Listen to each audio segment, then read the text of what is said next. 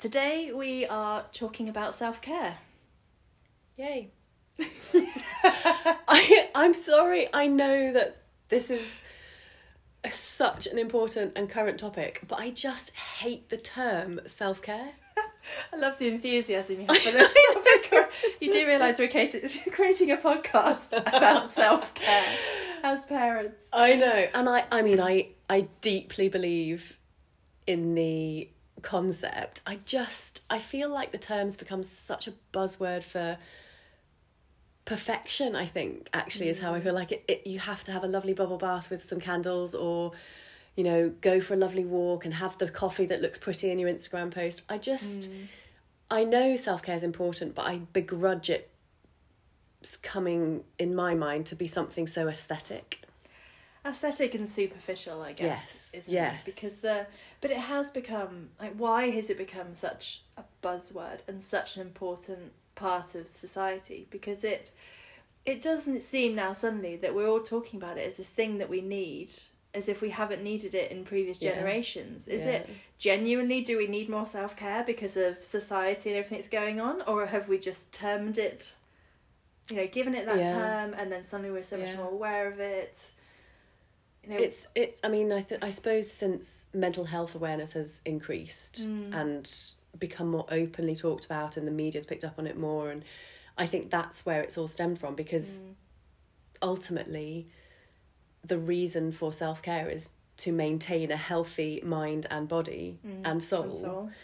So, you know, it's sort of inevitably been highlighted more since the brilliant, you know, increase in mental health awareness. But it definitely, that's where I think, for me, and for someone from my perspective, I have over the years, for many reasons, or for different reasons, had points in my life where I have really struggled with my mental health.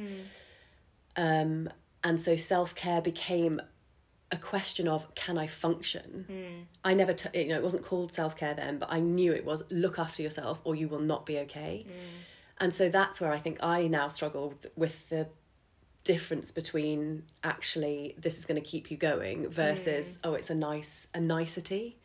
So I feel like it's so fundamental that the sort of connotations of self-care now are a bit frivolous for me. That's just how it sort of feels. But I know, I mean, I absolutely think it's crucial, and it's one of the biggest things that I want my children to see me doing.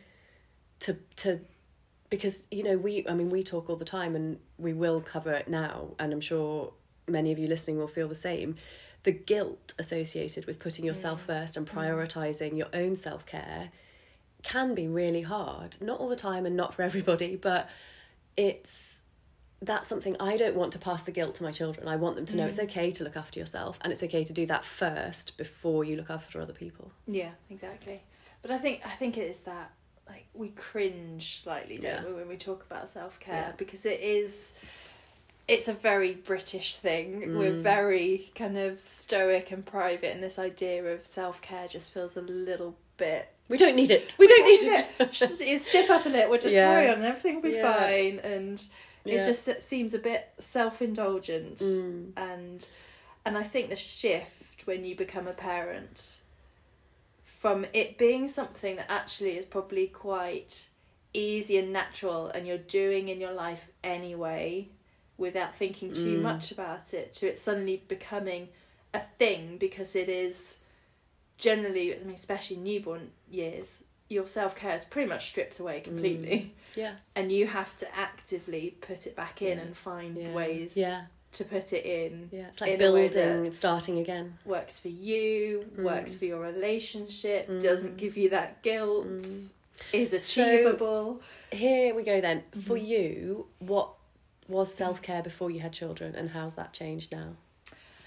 I think self-care before I had children was just enjoying life, was just going for drinks after work with friends or my husband. It was I used to go to like those Nike training workouts and Clapham Common on a Saturday morning, doing kind of various hobbies. I played touch rugby with friends. And it wasn't, and I think that's the thing, I didn't see it as self-care at that point. That was just life, that was socialising, that was just making the most of being young in London and doing that kind of side of things. And I think really I would have probably have thought then self-care was having the bubble bath in the evening and going to a spa for a pamper. It was very kind of superficial because you didn't really see the rest of it as self-care. And then since becoming a parent, it is... it's just trying to pull back those things I used to do, actually, introduce them back into my life. Like being able to have, go out with girlfriends for a drink after work, or, having a date night with my husband and doing that, or being able to have time to go, I really want to go on a proper walk. I am so fed up of kids' versions of walks.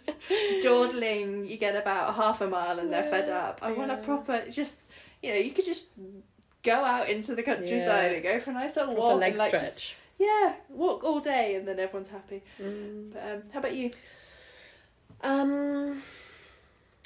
I'd say the same. I think self-care used to just be sport, fun, people, sometimes under a blanket on my own on the sofa. And it just felt much easier because I had so much more time and much less responsibility. And then when that changed and you suddenly have to really focus on what you have little time, so you have to use it with the most efficient thing, it's actually hard to work out what you need. And I suppose it's sort of ties in, are you extrovert, introvert, all of those things that you have to get to know yourself a bit better before you know what your self-care can be, which I suppose happens naturally as you get older anyway. But we were talking earlier, and I feel this a little bit about feeling resentful that it's had to change, or that it's narrowed to one thing every 2 weeks, or and for me at the moment, I know sleep is the best thing I can do for my self-care. But that feels so sort of curtailed for me. And, it's the only time that my husband and I really sit down of an evening and relax and talk to each other and switch off. So then I don't want to go to bed early, and so I know what I should be doing for self-care, but that's a whole nother matter, trying to find the will and the discipline to make yourself do it when it's not a frivolous nicety, it's just a boring continuous go to bed early, so sometimes I think self-care is easier than other times, and if you don't have the energy to do it, I try not to be too harsh on myself. That's probably where I am at the moment. Self-care, so maybe self-care is not being so mean to myself if I don't go to bed early, as well as try and go to bed early. Exactly. It's I build up I think resentment's a really interesting thing, thinking about self-care, because you always think self-care can only be a positive thing, and therefore you should feel good about it. And actually with self-care comes a lot of negative emotions, I think, because if you don't achieve it, or the number of times I've tried to get back into exercise as a form of self-care, and then after 2 or 3 days come down with another bloody cold that the girls have brought home from nursery, and then I resent it, because then I feel worse than I did in the first place, because if I failed at self-care so then I feel rubbish about myself. I haven't benefited from the exercise because I've had to stop, and it's a pressure that we are putting on ourselves as well. One more thing for the to-do list. Exactly, whereas fundamentally it should be the complete opposite, is what is self-care and should be doing for us, is allowing us to not have that pressure and to switch off from what's going on. The other thing I think, pressure-wise, once you have children, for us, we're in relationships, how do you balance your self-care with Rob's self-care? It's, time is so limited. I mean, we are definitely still in the throes of working that out, for sure. But that's a really difficult challenge, I think, because it leads on to other things, like whose time is more important, who works harder, who's more tired, all those time-old arguments that any parents will recognise. So do you have any tips? How do you and Rob do it? Does he do his own thing as well? We're probably quite lucky. Rob's version of self-care is sitting on the sofa on his laptop, just like switching off, just mentally switching off. That's the thing that he needs to do more than anything. And so in some ways it's easier because he's not going out and playing football 5 times a week, and he's not, he hasn't got these other sides to it. He genuinely gets his self-care and enjoyment from spending time with the girls and switching off in the evening and scrolling and getting his spreadsheets out to look at finances and all that side, which also then means that if I'm wanting to do something, then I need to recognise that is his version of self-care, rather than seeing him sitting on the sofa scrolling thinking, oh, can you just get up and do something, or why are you just sitting around, actually acknowledging that is the way that he does that. Versus for me it's socialising and having time and being able to meet up with friends or exercising. Like, it's much more of a physical social thing for me. In one of the other episodes we've done where we talked to Brit about having a child with additional needs, this was something you and I both noticed and were so in awe of how firm she was, that one of the things that has kept her and her husband so close and so able to cope with the additional challenges they've had was that they both know what they need individually, go away, do it, and then come back and almost bring that renewed energy back into the relationship and into the home. And I think, maybe once we're slightly more out of the dependency stage, we will be able to do that as well. And it will, that's what I'd love. But I sort of think as well, it's the will. Like, I could be doing that more now, and I'm sure I would be less tired and less exhausted if I did something of an evening instead of sat on the sofa. But I'm in the habit of getting to the end of the day and thinking, oh, I've made it, bedtime's done, I can sit down and relax. So I think it's definitely a part of know what you need and gently push yourself to do it. Can you have too much self-care? Genuinely, is that I could manage 2 weeks in a spa right now. I'm just thinking about just general balance, and almost to be back to the point of you don't like the term self-care because it's become a buzzword, because it's become a bit kind of meaningless and frivolous. Also that idea of that kind of obsession that we could potentially all start to have around self-care. Almost overindulgence. Over kind of what is a healthy balance of how much self-care we should be applying to our day versus actually just getting on and living or doing what we need to do. And like, do we almost becomes too front of mind for us, that it ends up having that negative impact? I mean, I don't know, that's a good question. I don't think in recent years I can answer is there too much, because I've definitely been on the not enough end. But maybe when you have more time, that is, it takes over more of your mind. I think now I probably spend more time thinking about I probably should be doing it than actually doing it. So it does take up my mind space, but I'm not really doing it enough. Why not? I think it is priorities again. I do some stuff, and I know I say that, you really have to think about it, don't you? About what are you actually doing for yourself? Do you tell yourself you're doing it, or are you actually doing it? I've been saying for about 2 months that I'd like to start an adult gymnastics class, a beginner's class. Are you? Yeah, and it sounds brilliant, and it's not far away. It's on a Monday night, so it's after bedtime. It doesn't impact on anything. The only thing I have to do is get my bum out of the door on a nighttime to do it. So I think maybe if I say it on this podcast, I will have to do so. But that's what I would love to do. That type of thing for me would really feel like self-care, because it's activity, it's new. I like trying different things, meeting new people, using my body, and feeling a bit stronger and fitter would make me feel really happy. So that's definitely on my list. I think that's the biggest thing I could do for myself at the moment. Because it's interesting you said saying this on the podcast, maybe that'll make you do it, because I was going to ask what would make you do it? What do you need? Because I think we all have that sense of, I should be doing this, and yet we don't do it for whatever reason. So what actually would potentially help you make that leap and actually go out and do it? Having more sleep. I genuinely think it's as simple as that. I think if I could... It's chicken egg. If I could get more sleep and have a bit more energy to leave the house at 8:30 at night to start doing something when actually I'm usually thinking about lying horizontally on the sofa, I would start it and I would enjoy it, and that would be it.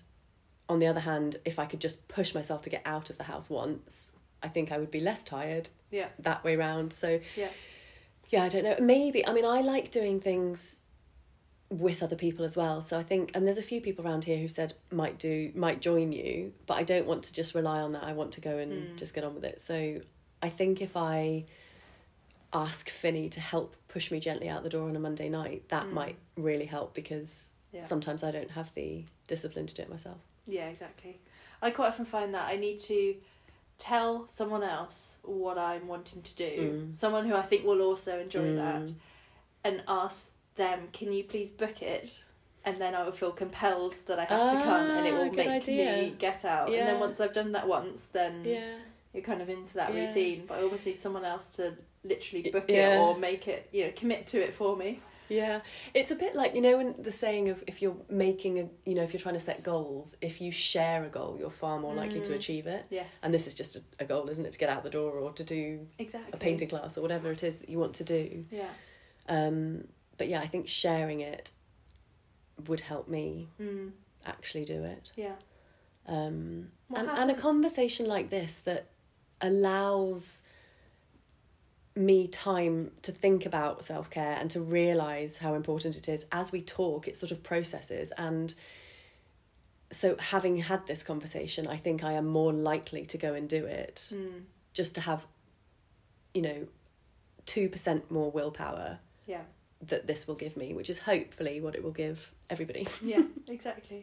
What happens when you don't get self-care, or you're not able to fit self-care into your routine?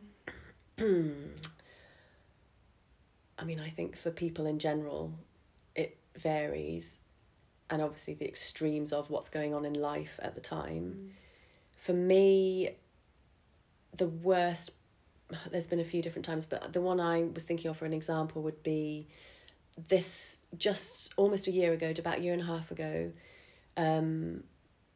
For everybody, there'd been all the COVID repercussions. We'd had a baby just as it started. I'd had a C-section I didn't want to have. We'd moved country. We'd settled back. Couldn't see family. Locked down.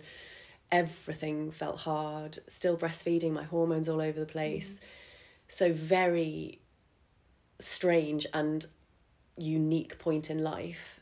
And I was really struggling. And I had some counselling from the local authority. And I didn't really know initially what I was going to counselling for, but eventually they basically said, this is burnout, and I thought, oh, well, that can only happen to someone who's working too hard and working 100 hours a week. What, how do I get burnout as a stay-at-home mum? But gradually over the weeks, it really sunk in about how much, in general, parenting takes out of you, but additionally with all the strange, challenging, hard, weird things that had gone on over the last few months, for me, probably a year, and just how much it had taken out of me and drained my resources and my soul, my energy, my spirit was just dull. And by speaking to somebody about that, I realised that what I needed was to be able to fill up somehow my energy and reserves to get back to how I needed to be, to then be able to wife and parent and friend and daughter and everything. So in a long story, the way of saying this I'm coming to is I sort of realised with this therapist that self-care for me at that time wasn't anything to do with even sport or going for a walk. It was as basic as setting a boundary.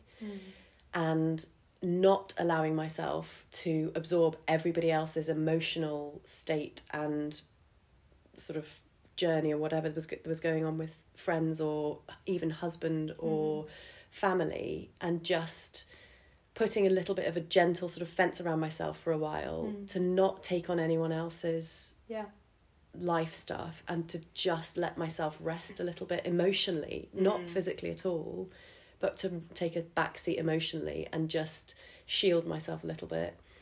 And that's stuck with me since. I think now I know all the niceties of gymnastics and fun things like that, but my core self-care that I will never, ever, ever let go again is having an emotional boundary. And I didn't realise that would be classed as self-care, but turns out it's the most crucial one for me.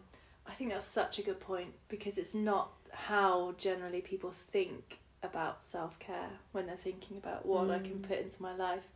And it reminds me of a good friend who has returned to work, and she's a doctor, and she had a lot of anxiety before about returning to work. Second time she's gone back, returning to work, what it means, childcare, pressures, shifts, times you have to work, and all of that kind of stuff. And then they decided to do an extension on their house at the same time, all leading up to Christmas, and everything is a building site. And it was one of those classic, the extension will be done before you need to return back to work, so it'll be a nice crossover. And of course that didn't happen. She went back to work mid-house extension, 2 young boys, and she had to make the decision to set a boundary for herself that she could not take on any of the stress of the house, because it would just tip her over the edge. She had to pour all of her attention and energy and emotion into the boys and her work, and that was it. And so that was a decision that was made, that her husband then had to shoulder the burden of the house. And obviously that caused a lot of stress on him while he's trying to work full time. He had to do a lot more childcare because she wasn't around to pick up. But that's the kind of the element of realism, and as you say, not to get to that point of burnout, is to recognise what can I actually take on, where are my boundaries, and then who else can I ask for help to help me take on the bits that I can't do for myself. Before you get to the stage. Before you get to that point. Yeah, absolutely. What would you say for you has been a point where you've recognised that self-care's fallen off the radar and it needed to come back? I think throughout life it's always on and off. I think having children was the biggest kind of shift for me. I would say I'm in one of those phases now where I'm frustrated that I don't think I've got a good balance, or that I'm trying. I feel, it sounds a bit pathetic, but I feel like I'm trying to put these things in place and it never seems to work out, and then that's frustrating for me. Absolutely. Like trying to get back into exercise and then straight away getting ill again.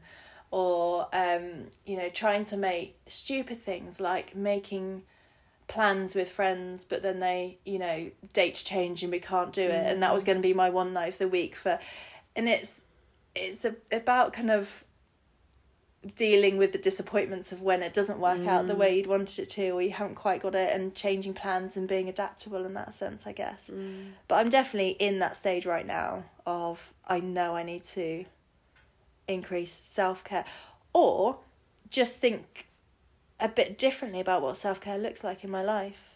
You said it to me earlier, you said, but isn't going to work a form of your self-care? And I think actually thinking about that is, because that is my time. I can talk to adults, I can feel, I get lots of reward for my job. I can get that kind of different stage of life. I mean, when we started all this and you were still on maternity, and then you returned to work whilst I was seeing you weekly, and it definitely was lovely to see the sort of injection of energy it gave you going back. I mean, obviously it was hard and you were exhausted as well, but the spark, and I suppose that maybe that's what we all need to ask ourselves. It doesn't need to be fancy and it doesn't need to be crazy self-care, but what gives you a little bit of a spark, what gives you a bit of you back. Yes. And so it, I suppose, verges on identity and all the other stuff as well. You know, and if identity isn't challenged, like pre-kids, we were happily going along as ourselves, then it looks different. But when identity is challenged or narrowed, maybe it's, you know, morphs off into something else. Who does it really well for you? Is there someone like you know or you read or in your life who you just think, oh, they've just nailed it, they've got it sorted? I actually think my mum is a really good role model for me with this. She's always, that I remember, she's always eaten healthily, done moderate, you know, but fairly consistent exercise, you know, had the odd bath and nice things like that at different points in life. But yeah, I mean, I don't remember as a young child her ever saying I'm having some me time or anything like that. I don't know it, but she definitely manages. And now, you know, it's amazing actually to watch, and I think it builds resilience, knowing your needs and knowing how you can look after yourself. Because since Dad died 7 months ago now, Mum has had to go back to basics. And she, you know, much as she doesn't want to, she doesn't, you know, she might not want to get out of bed in the morning, she might not want to eat healthily, she might not want to exercise, but she is choosing to. And I suppose that's where, you know, when I hear myself talk about not having discipline, I think it's a choice. And now as I talk and I think about what Mum is doing, it inspires me to think, yes, I think I could go to one gymnastic class on a night time when that's all it takes. But, you know, so she is choosing regularly and consistently to eat healthily, to do gentle exercise, to try and build some routine again and just function. And that's what I mean about self-care. It can be, you know, a nicety like going and having nails done, or it can be real, let's go back to basics so you can function for a day. So I suppose that's my role model. How about you? Yeah. I mean, I was just thinking about, I'm reading Michelle Obama's second book at the moment, and it's quite interesting.